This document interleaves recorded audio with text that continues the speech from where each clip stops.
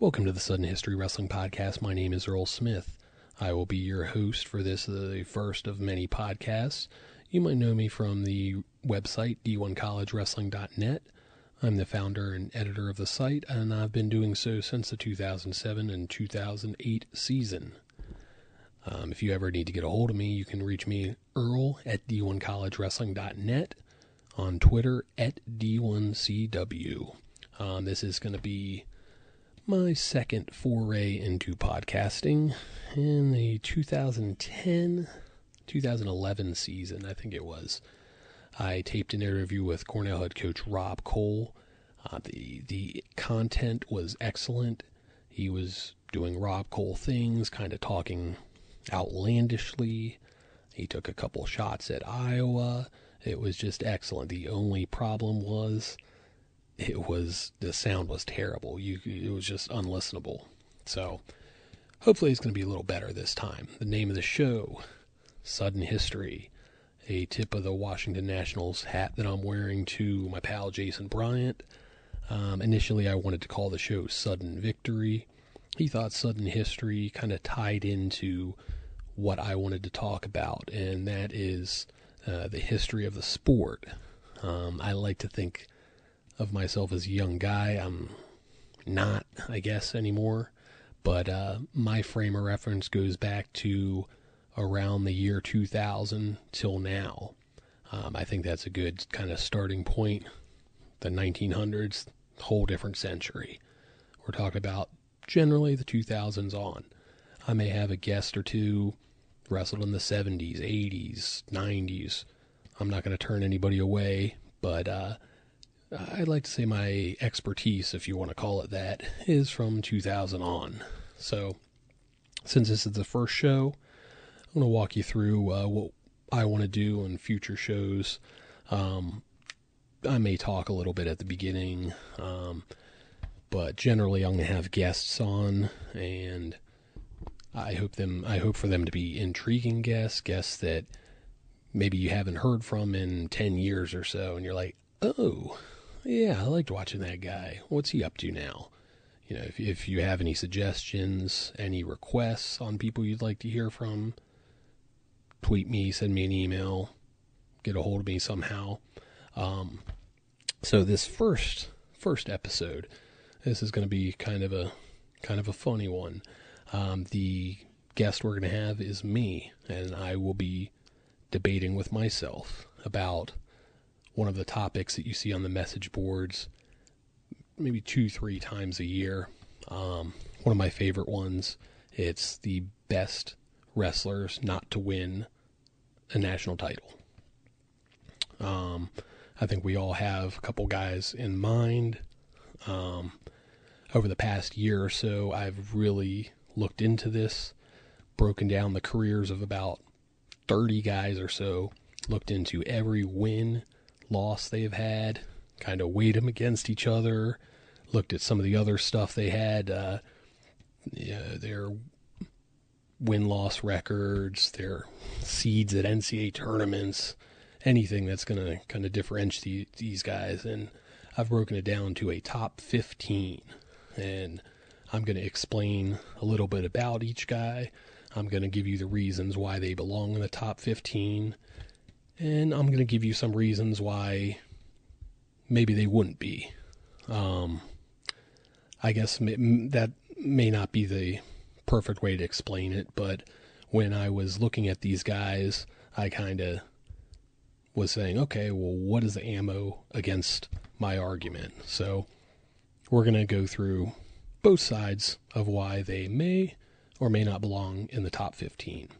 And again, this is going to be from 2000s on. And before I get any emails from some of you guys out there that like to be funny, Henry Cejudo does not count. I'm not looking at international success.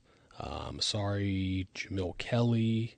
I didn't consider him. You know, I'm just basing this on college career and at the D1 level. For you fans, D2, D3, NAI, I love you guys, but I was just looking at the D1 guys. So I'm going to start from furthest back and work to most recent. The first guy I've got is Brian Snyder of Nebraska. He finished up his collegiate career in 2002. He was just a fun guy to watch offensively.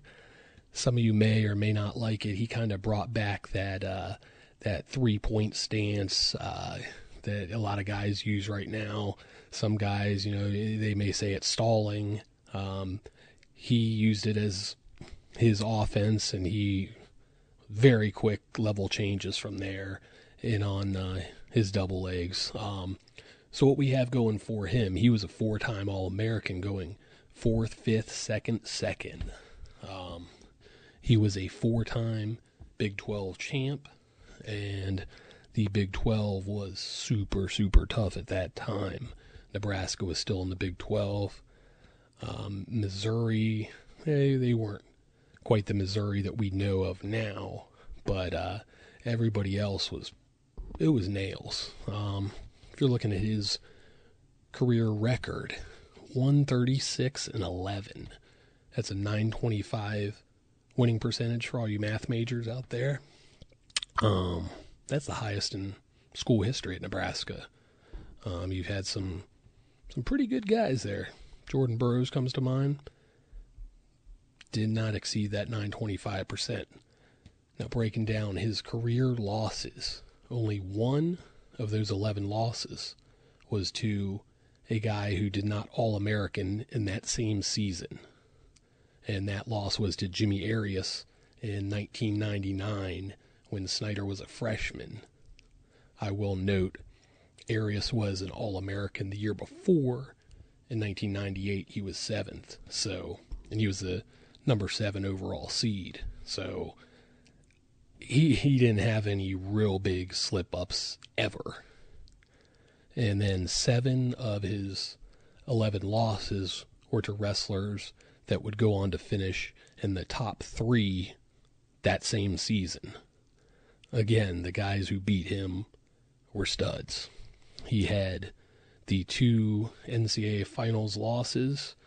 Both of them came in the ultimate tiebreaker.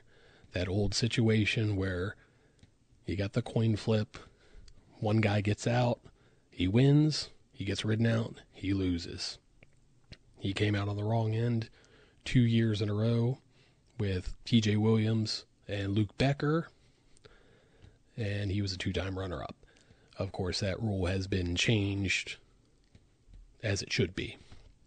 Looking at his record against some of the better guys of that time, 5-2 career against Luke Becker, who beat him for the 2002 NCAA title.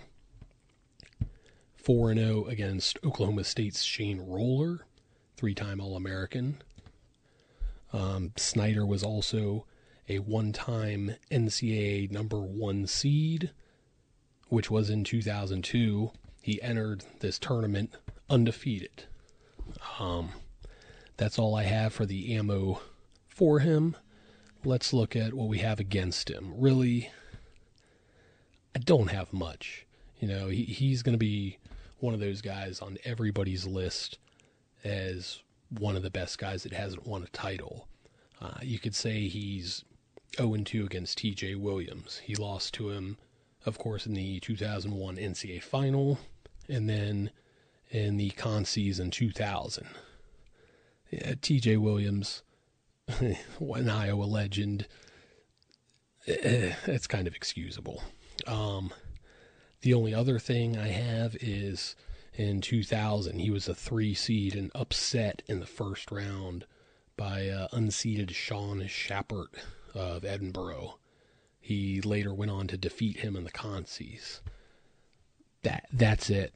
I don't have much more. There's going to be other guys where I do have maybe stronger cases against them, but he is one of the top guys on this list.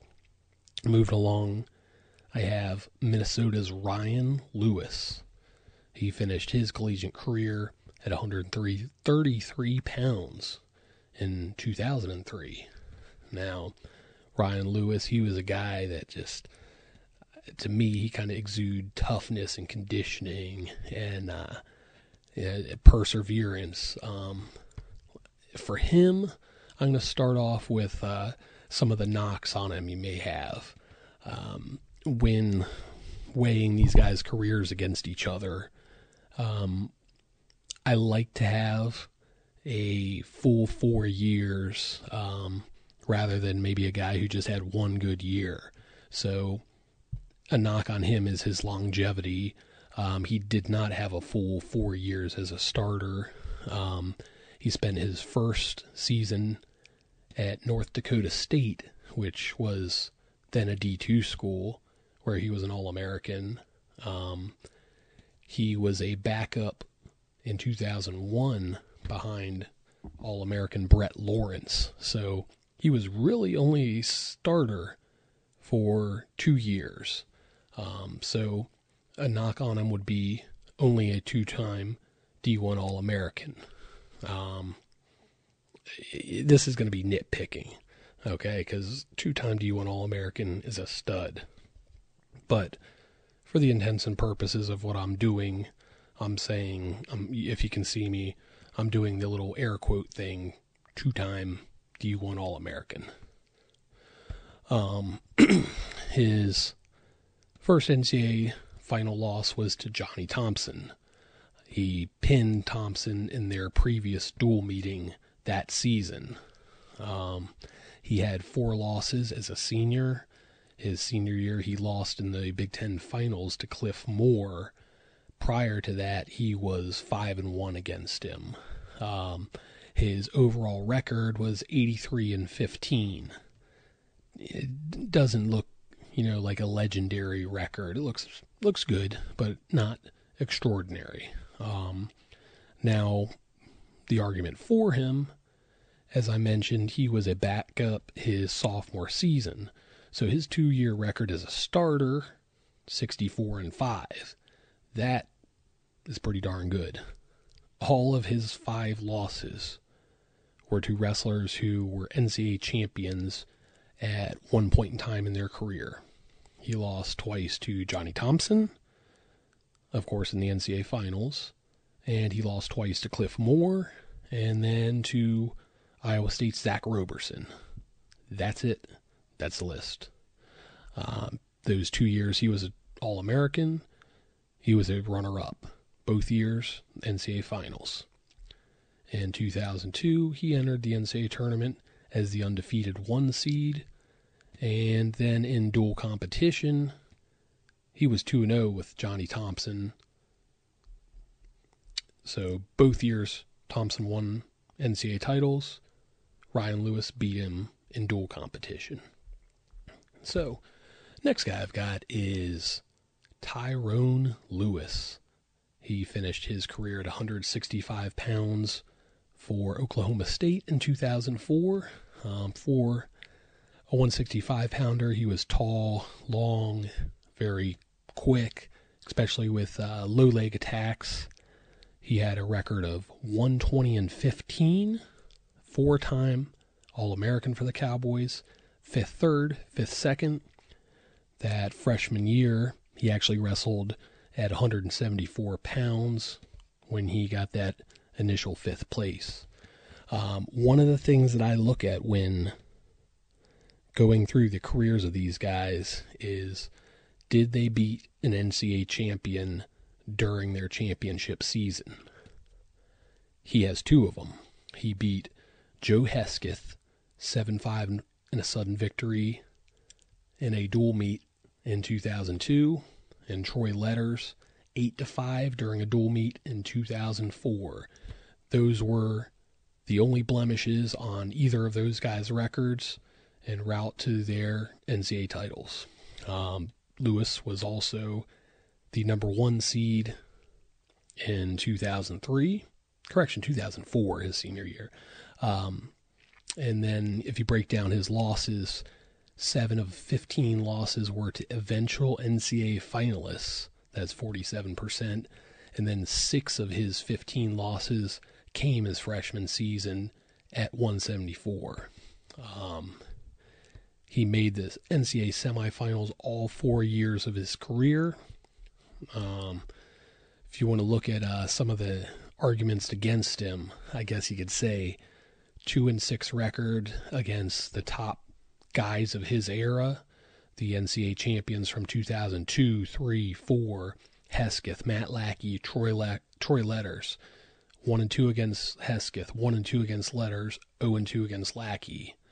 And then I guess if you want to pair that 1-3 record in the semis, again, I don't have great arguments against Tyrone Lewis. I might have more with some of these other guys. Next guy I have Jake Percival from Ohio. Now, if you notice, the first 3 guys I mentioned, Snyder, Lewis, and Lewis, they're from Nebraska, Oklahoma State, Minnesota.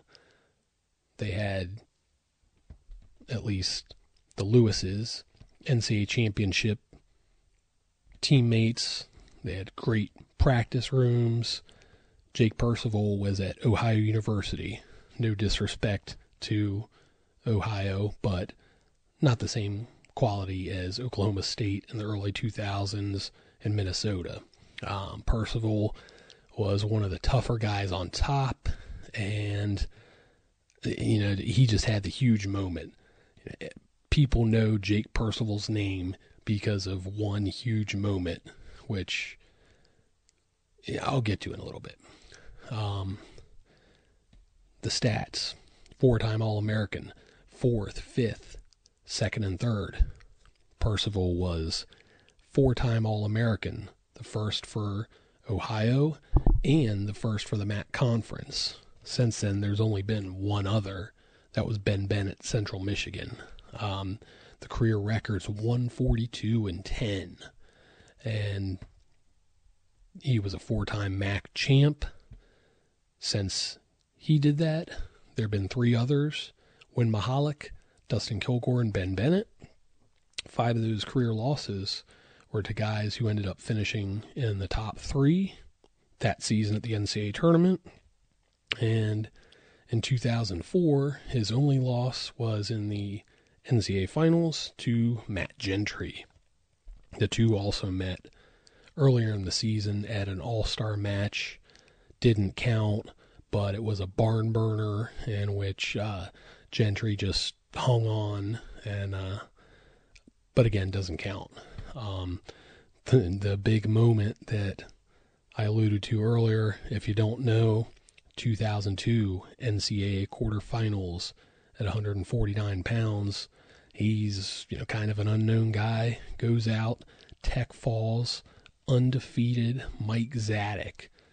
It's not just an upset where, he got a takedown in the first 30 seconds and stalls for 6.5 minutes.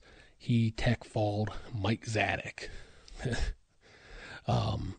If you want to make the argument against him, looking through his big wins, and again, I've broken down every win and loss of his career, he never beat anybody who finished higher than 4th at nationals in that same season. So his highest wins were over 2 4th-place finishers, Trent Paulson, Alex Tirapelli, and 2 5th-place finishers, Brandon Becker, Jamar Billman.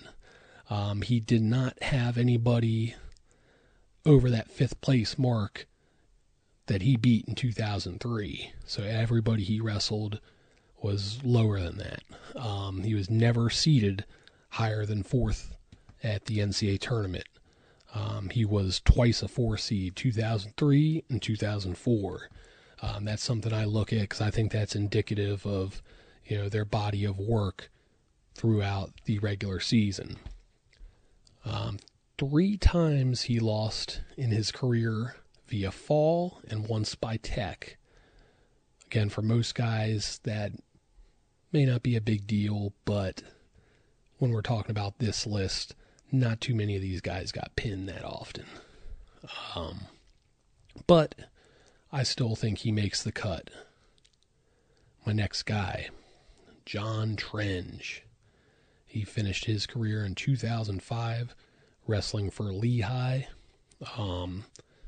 he might be the top guy on this list if you're actually rank the top 15 guys that I have. His name might be the most common when you look at other people's lists. He was a 3-time All-American for Lehigh, second, and third. He was not a 4-time All-American because he did not compete at the end of his freshman season due to eye injuries. You might remember him. He wore the goggles later on in his career. He had a good array of upper body stuff and inside trips, and he was an entertaining guy to watch for 197 pounders. Overall career record 133-14. If you look into those losses, 2 of them were his senior year by disqualification. I kind of throw those out the window. I'm going to say 12 losses for intents and purposes of this. His wins, he had 16 wins over wrestlers that would finish in the top 6 that same season. That's a huge number. He has 3 wins against eventual NCAA champions in the same year of their championship. That was Mark Munoz, the future UFC fighter, in 2001, and then he beat Jake Rochalt twice in 2005. He actually did not lose to Rochalt. Also, talking about his freshman season, he defeated both of the NCAA finalists, Munoz and Illinois' Pat Quirk. So maybe he gets to wrestle that freshman year, and he's not on this list. Again, that's wrestling. That's the breaks. I don't know what to say. He had a win over a junior college national champion. Before you roll your eyes, this was in 2002. That guy was Mo Lawal, who went on to star at Oklahoma State the next season and was dangerously close to getting to the NCAA finals. Trench was a 2-time Midlands champ, 3-time EIWA champ. Again, he didn't get to wrestle to win that 4th title his freshman year. Twice, Trench was the top seed at Nationals, 2003, 2005. If you look at his, I'm throwing out 2 of those losses, making it 12 career losses. 6 of them were to NCAA finalists. 3 of them were to Cale Sanderson. 1 of them was at the NWCA All-Star match, which was 6-1, Cale's senior year. I believe that was his closest match of that season. I never like to look at losses and points, and that can be misconstrued, but 6-1 to Cale, that says something. Again, there aren't too much of a case to be made against him. That 2003 NCAA final loss to Damian Hahn. I guess it depends how you want to look at it. If he would have turned around and ran away from Hahn at the end of the match, he'd probably be an NCAA champion. He didn't. He kind of went into him, and Hahn took him down. Going for being such a highly touted guy, for being maybe the top guy at this list, he was never undefeated heading into nationals, even his senior year. And then, if you want to say maybe some of this stuff, the anger issues and stuff, that cost those disqualification losses senior year, maybe his focus wasn't, that of an NCAA champion. I don't know. I'm going to move along to the next guy on the list. This will be a guy that I don't always see on the list when people post their lists on message boards, but I've always thought he should be on there. A term I'm surprised I haven't used yet is, I like to say, the eyeball test. Put the numbers aside, just watching him, does he belong? And I felt this guy passed the eyeball test. This is Chris Flieger. He finished his career wrestling for Purdue in 2006. He was excellent with low leg attacks, brutally physical. I spoke with Matt Valenti, his 2006 finals opponent, maybe a year and a half ago, and Valenti said when they wrestled as freshmen, that was his worst loss of his career. Maybe 15-5, just brutal, nasty, and that win in the finals was a little bit of redemption. There's also one other reason, which we're going to talk about in a little bit when we're talking about the negatives with him. Maybe a reason why people don't throw his name out there. But the case for him, 3-time All-American, third, second, 86-9 career record. Out of those 9 losses, 6 were to NCAA finalists. He was the number 1 seed in 2003, and he was undefeated that season. And his 3 years he competed, each year he was knocked out of the top side of the bracket by the NCAA champion. So it wasn't like he got upset in the first round. He lost to NCAA champions. He has 14 career wins over guys that went on to finish 3rd through 5th that same season, and that's going to doesn't even include one victory we'll talk about later. 4-0 record against Jason Powell. Powell was NCAA champion in 2004. 3 of those matches came in 2003, the year before. And going to the case against him, did not get to finish his junior season. He wrestled up until the Cliff Keen Invitational, was academically ineligible, and then ended up missing part of his senior year because of these academic issues. You may say you got to take care of your business in the classroom to be able to get on the mat. He didn't beat an NCAA finalist in the same season. Not the worst thing in the world. Only 1 Big Ten title. You would expect a guy this good to have more than 1 Big Ten title. And then the elephant in the room that I was alluding to is the 2006 NCAA quarterfinals. It was a 4-5 match between him and Mac Ryder. Ryder was the 4, he was the 5. Both of those guys lost in the Big Tens to Tom Klum, so that's where they were matched up. And I believe it was the second period, and he had legs in on Ryder. Ryder stands up and ends up kind of spiking him, and Flieger was hanging off to the right side of Ryder, and Ryder's shoulder kind of came down into his chest or rib area. The referee calls it illegal hold, gives Flieger a point. Flieger cannot continue. Ryder gone into the consies. Flieger moves on. If you could see the message boards at that time, they were blowing up. What made it worse was in the semis, Flieger wrestles Sean Bunch. Sean Bunch was a stud. You would think Flieger's going to be banged up and maybe gets his butt kicked. No, he goes out and beats Sean Bunch 9-2. So that kind of led some people to question how hurt he was. I'm not going to do that right now, but I think that's a big reason why some of the people leave him off these lists.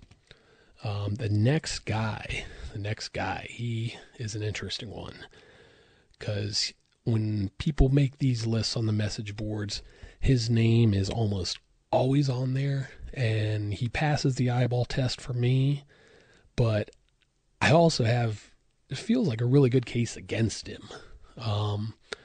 So that's going to be Nick Simmons from Michigan State. He finished his career in 2007.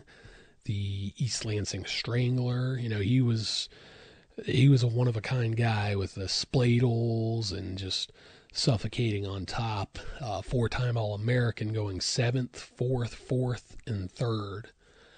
His overall record was 138-20. He was a 3-time Big Ten champ, and in the 2000s, there have been 12 3-time Big Ten champs. The only other one that did not win a national title was Michigan's Ryan Chirella. He is a 3-time Midlands champ, and that was kind of in the tail end of the era where the Midlands, started tailing off. But if you want to say it's watered down, there have only been 2 3-time Midland champs since Simmons. You might have heard of them, Brent Metcalf and Jake Herbert. So people may say the Midlands isn't as tough as it used to be when people don't win 3 times. People don't win the Midlands 3 times. He was the number 1 seed at Nationals junior and senior year. Junior year, he was undefeated coming into Nationals. Now, if you break down those 20 career losses, 12 came as a freshman.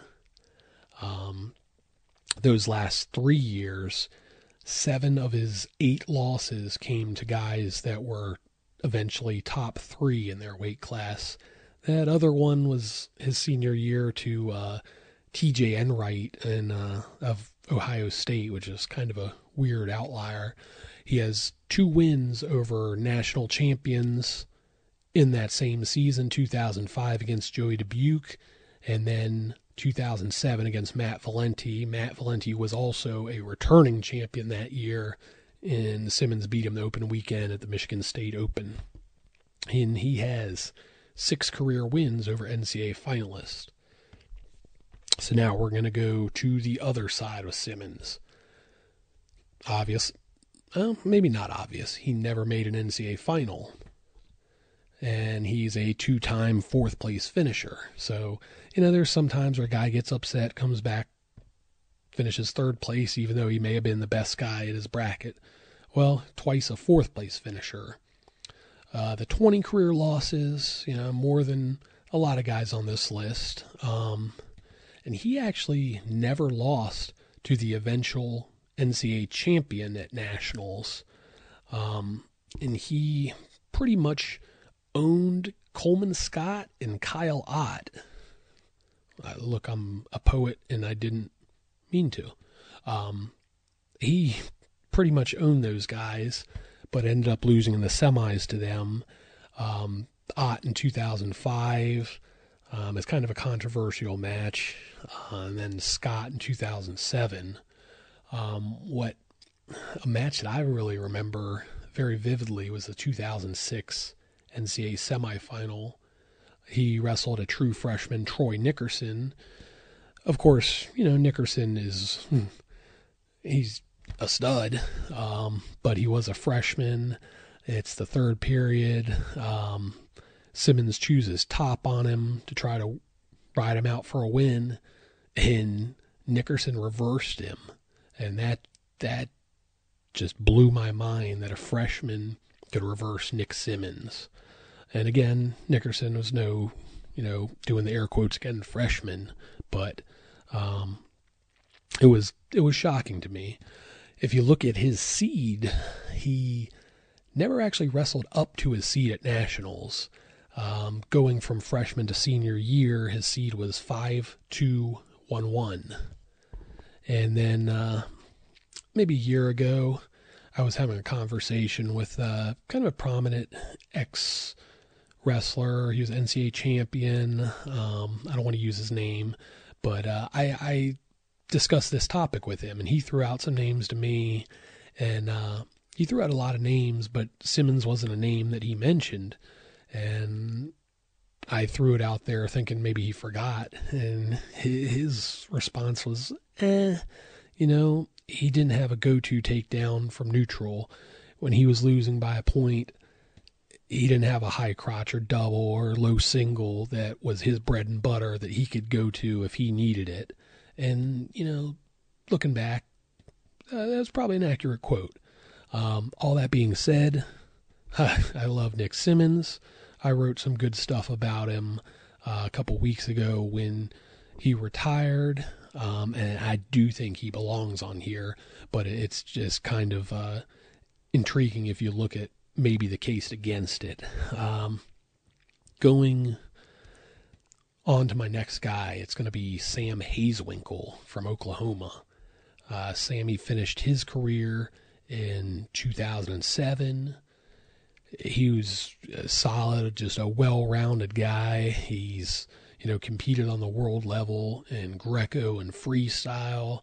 I said I'm not considering that stuff when doing this, but I think that just shows, how well-rounded he was. He competed in that crowded 125 field. I said Flieger earlier. You have Simmons and Joe Dubuque, Kyle Ott, and Coleman Scott was in there a couple years.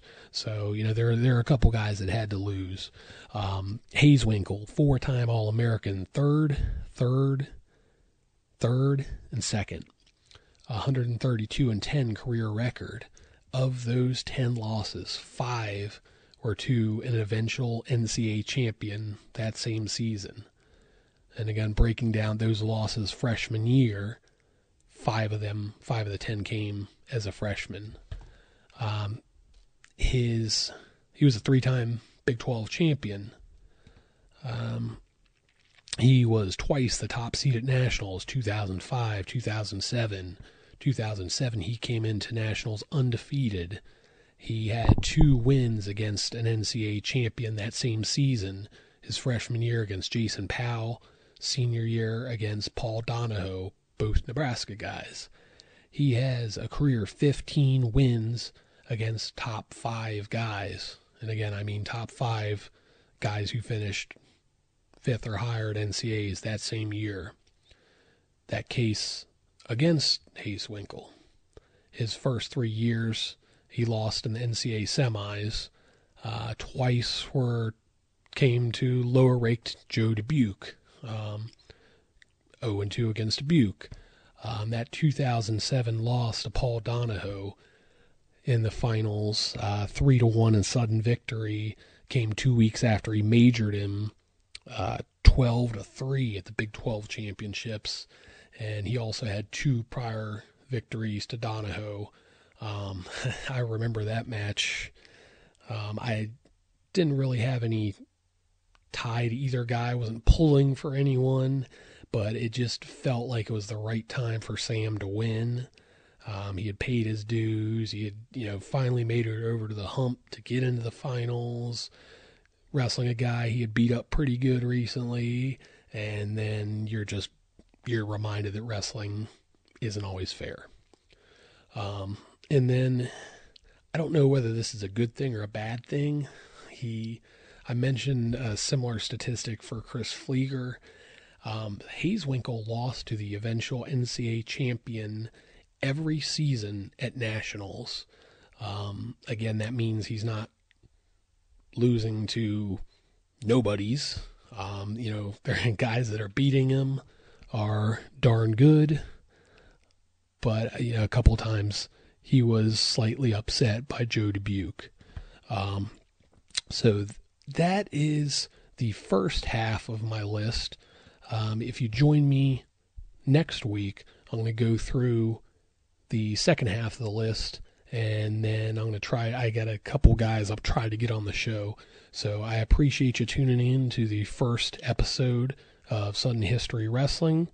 Again, if you'd like to contact me, Earl at D1collegewrestling.net, on Twitter, D1CW, and thank you for tuning in, and do it again next week.